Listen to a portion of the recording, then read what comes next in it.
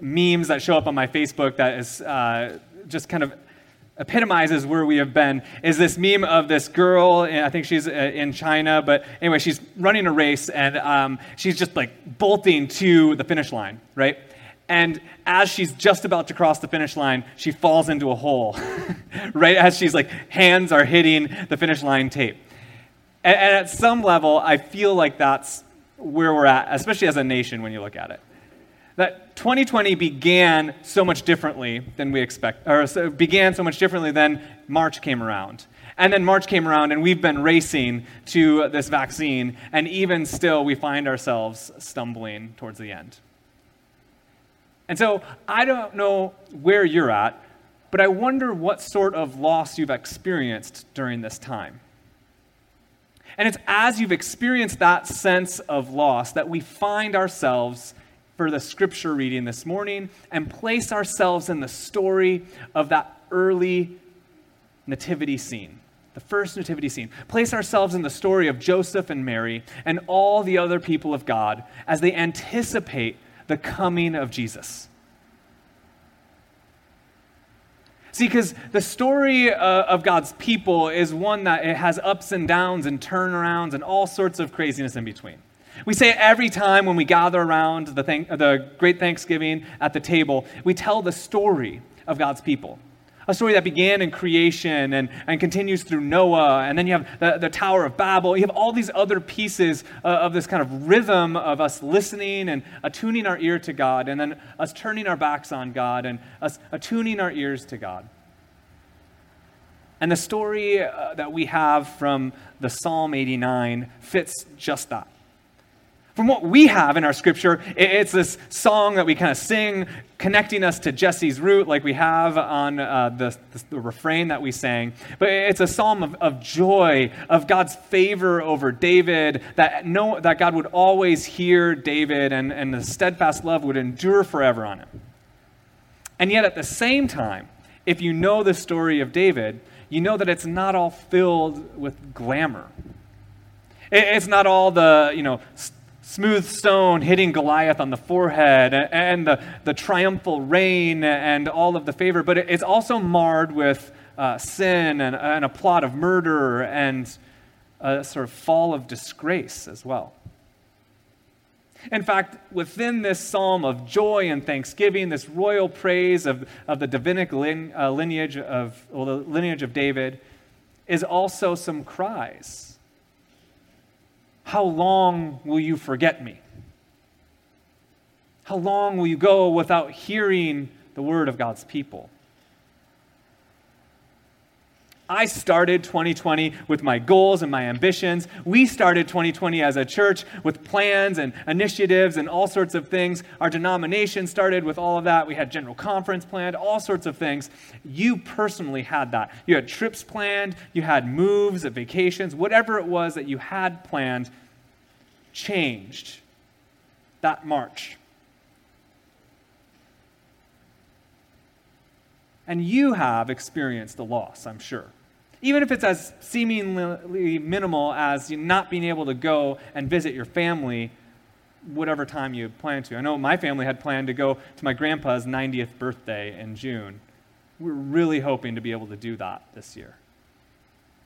But we were unable to do it. And some of us have experienced other loss, and some of us know people that have experienced loss. The other day, I was talking to a pastor in California. I was on a conference call with our denomination, which includes Southern California. Pastor said they had heard 2 members of their church had died from COVID.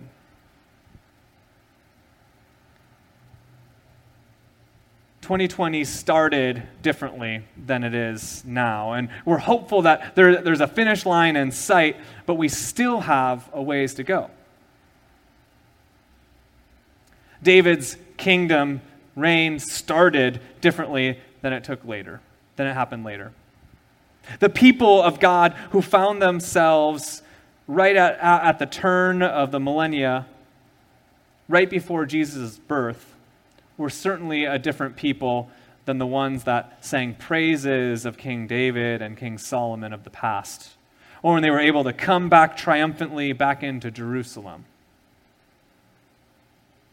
if you know anything about the Bible, you know that the Old Testament especially is written by a people that have gone through tremendous difficulties. Whether it's slavery in Egypt, whether it's conquest of the Assyrians in the north, whether it's the exile to Babylon, or then you have the Greeks that come in and they displace the Holy of Holies and put a statue of Zeus in the center of the Holy Temple. And then just after that, right on the cusp of our nativity story, you have the Roman Empire that comes in. And so while the memory of praise of the line of David and the Messiah to come lingers with God's people, most likely, most of God's people find themselves in the latter part that we didn't read of Psalm 89. How long will you remain silent and not hear the cries of your people? It's easy to look for joy either in the past or look for joy and hope and peace, all those candles that we light in the past, or to look to the future. But we've been talking about lighting the candles and saying, let there be hope now. Let there be peace now. Let there be joy now. Let there be love now. The candle of love, I think, is one that reflects the ups and downs of life, doesn't it? And when you think about love, after all, Disney and other sort of popular media want to teach us that love is this emotion that rises up within us, that calls us to do all sorts of crazy things in the name of love, right? And certainly it is an emotion. It's there. But within this scripture, Psalm 89, is, I think, a more powerful understanding. The Hebrew word hesed means faithful, steadfast love. Any wedding that I do, I always reference hesed because I think it's the most beautiful component of what love embodies within the context of a faithful, monogamous relationship. Because love, the feeling, can be fleeting. And certainly, if you've been with a partner for more than a month, I bet, more like a year or a few years, you know that that feeling comes and goes. With the wind, like the waves. It's there at moments, and then at other moments, when you're waking up in the middle of the night with a crying baby that needs to be fed or needs to be changed, it is certainly not necessarily in those moments. At least the feeling's not. You feel the elbow in your ribs. But love is more than that. It's a commitment. But the thing about a commitment is that sometimes, just sometimes, it's there and you don't see it, right? It's the hard part. Sometimes we're going through life and we don't know what we can't see, or we don't feel what we can't see, but it's there. Certainly there have been times when I've wondered in the past, right? There's been times when you don't feel the sort of vibrant love and you wonder, is there something missing in the relationship? Or a spouse might be distant because they're, finding themselves under a lot of stress from work, or they're studying, or they're doing whatever they're doing, and you kind of question in those moments, only to find that it's still there. I don't know where in your life you've questioned whether or not God's love is there. Maybe you've never been at that point in your life. But I know that there have been times for many of us. Times when you've lost a loved one, perhaps even a spouse. Times when cancer strikes. Times when a pandemic happens. Just this week, I heard about a friend, a colleague. We worked together at a church in North Carolina who had thought she had a pinched nerve and found out she had a tumor, and one thing led to another. She ended up having an emergency surgery that left her paralyzed from the waist down. And yet in her posts, she's not praising God like on the mountaintops, this is the best experience. But it's her subtle reminders that God's love is still faithful, even amidst. You may find yourself gearing up for Christmas and ready to go and ready to open up those presents with your kids, or maybe you have to go shopping still. All the things, we're waiting for Santa, whatever it is, you may find yourself in the cheerful, joyful spirit of the season. But tomorrow is December 21st. And for many people, it's a day that's remembered as the longest night.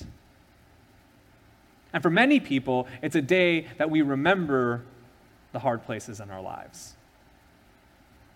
And it seems odd that we might light the candle of love and then the next day remember the hardships. But I think it's so appropriate.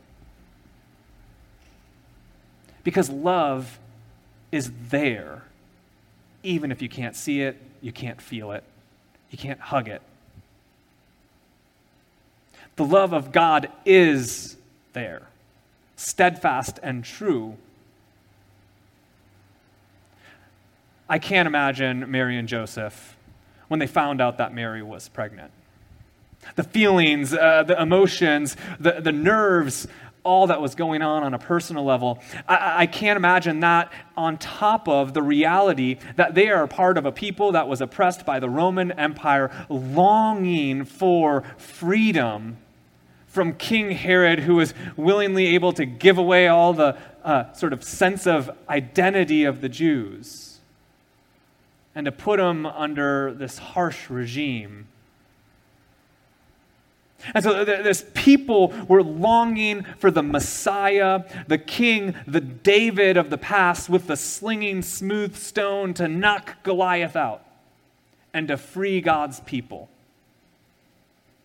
They were longing to experience the rush of love of God. And then God doesn't come on the mighty steed from the clouds like Daniel, the book of Daniel says.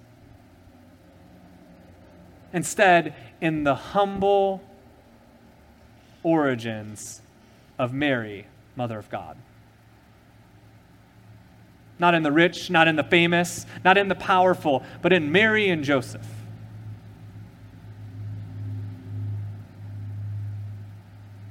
God's love finds us even in the hardest places. And it's there, but it might look differently than we expected it to look. It might not feel, to use the analogy of a relationship, it might not feel like those early days, the days pre-engagement. Might not feel like the honeymoon. But God's love remains. The early writers of the Nicene Creed, which is one of our most foundational documents about what we believe, and the arguments about how do we articulate God as Father, Son, and all those things that are, another divinity class later that we can talk about. The best description that they could come up with, and that they wrapped the entire fancy words of the creed around, is the oikonomia of God, which is Greek for the economy of God. To understand who God is, you understand how you might experience God, and that experience was only one of love for them. That's the way that the early Christians described God, even though they had been through persecution. Even though they had worshipped in the catacombs, even though they have seen many martyrs within the early faith. God was love. Even as Mary and Joseph feared that they might be considered adulterers, or they might be, whatever phrase that they would be placed upon them when God comes and Mary becomes pregnant. both trusts. Trust in the love that's unseen, but there. Trust that despite their expectations, that God's love remains steadfast.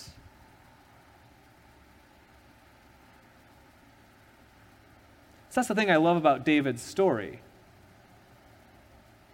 David starts as someone none of us could become. Boy taking down Goliath. But he ends as someone we're all too familiar with. Someone who makes mistakes. Someone who falls from grace. Someone who doesn't feel worthy to be loved. Someone who's crippled by loss.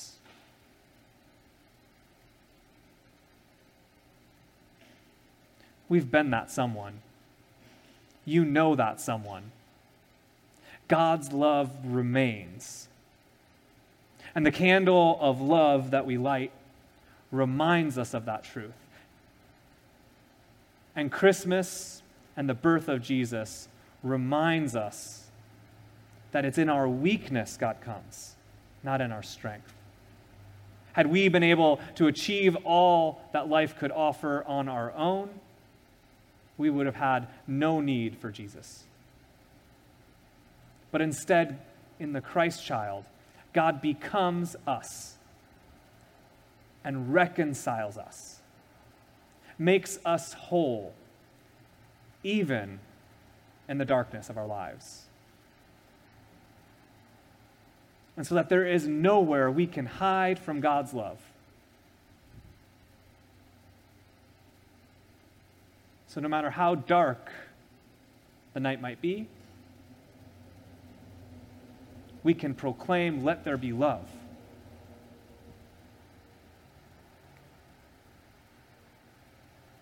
As we prepare for Christmas Eve together,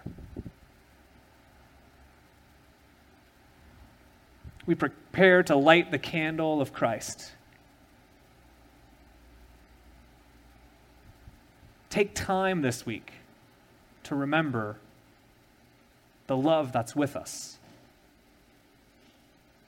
Take time this week to reflect on the love that has maintained and stayed steadfast even during your hard times. Take time this week to extend love to someone who might be especially struggling to see it right now. Let there be love. Because it's here and it's now. I invite you to pray with me. Gracious and loving God, we give you thanks that your love never leaves us, that your love is always with us. And even though we don't experience it in the same ways, it remains steadfast. Help us during this week as we prepare for Christmas, remember your love and to extend that love to others. For those of us that are having an especially difficult time, whether it's from the isolation of social distancing, or whether it's in the change of our working life or school life, or whether it's the remembrance of the holidays and the loss of a loved one, or not being able to travel, whatever that might be, give us an extra sense of your love that never changes and never fades. For those of us that might not be in that place, give us extra courage, extra strength to extend your love to those around us.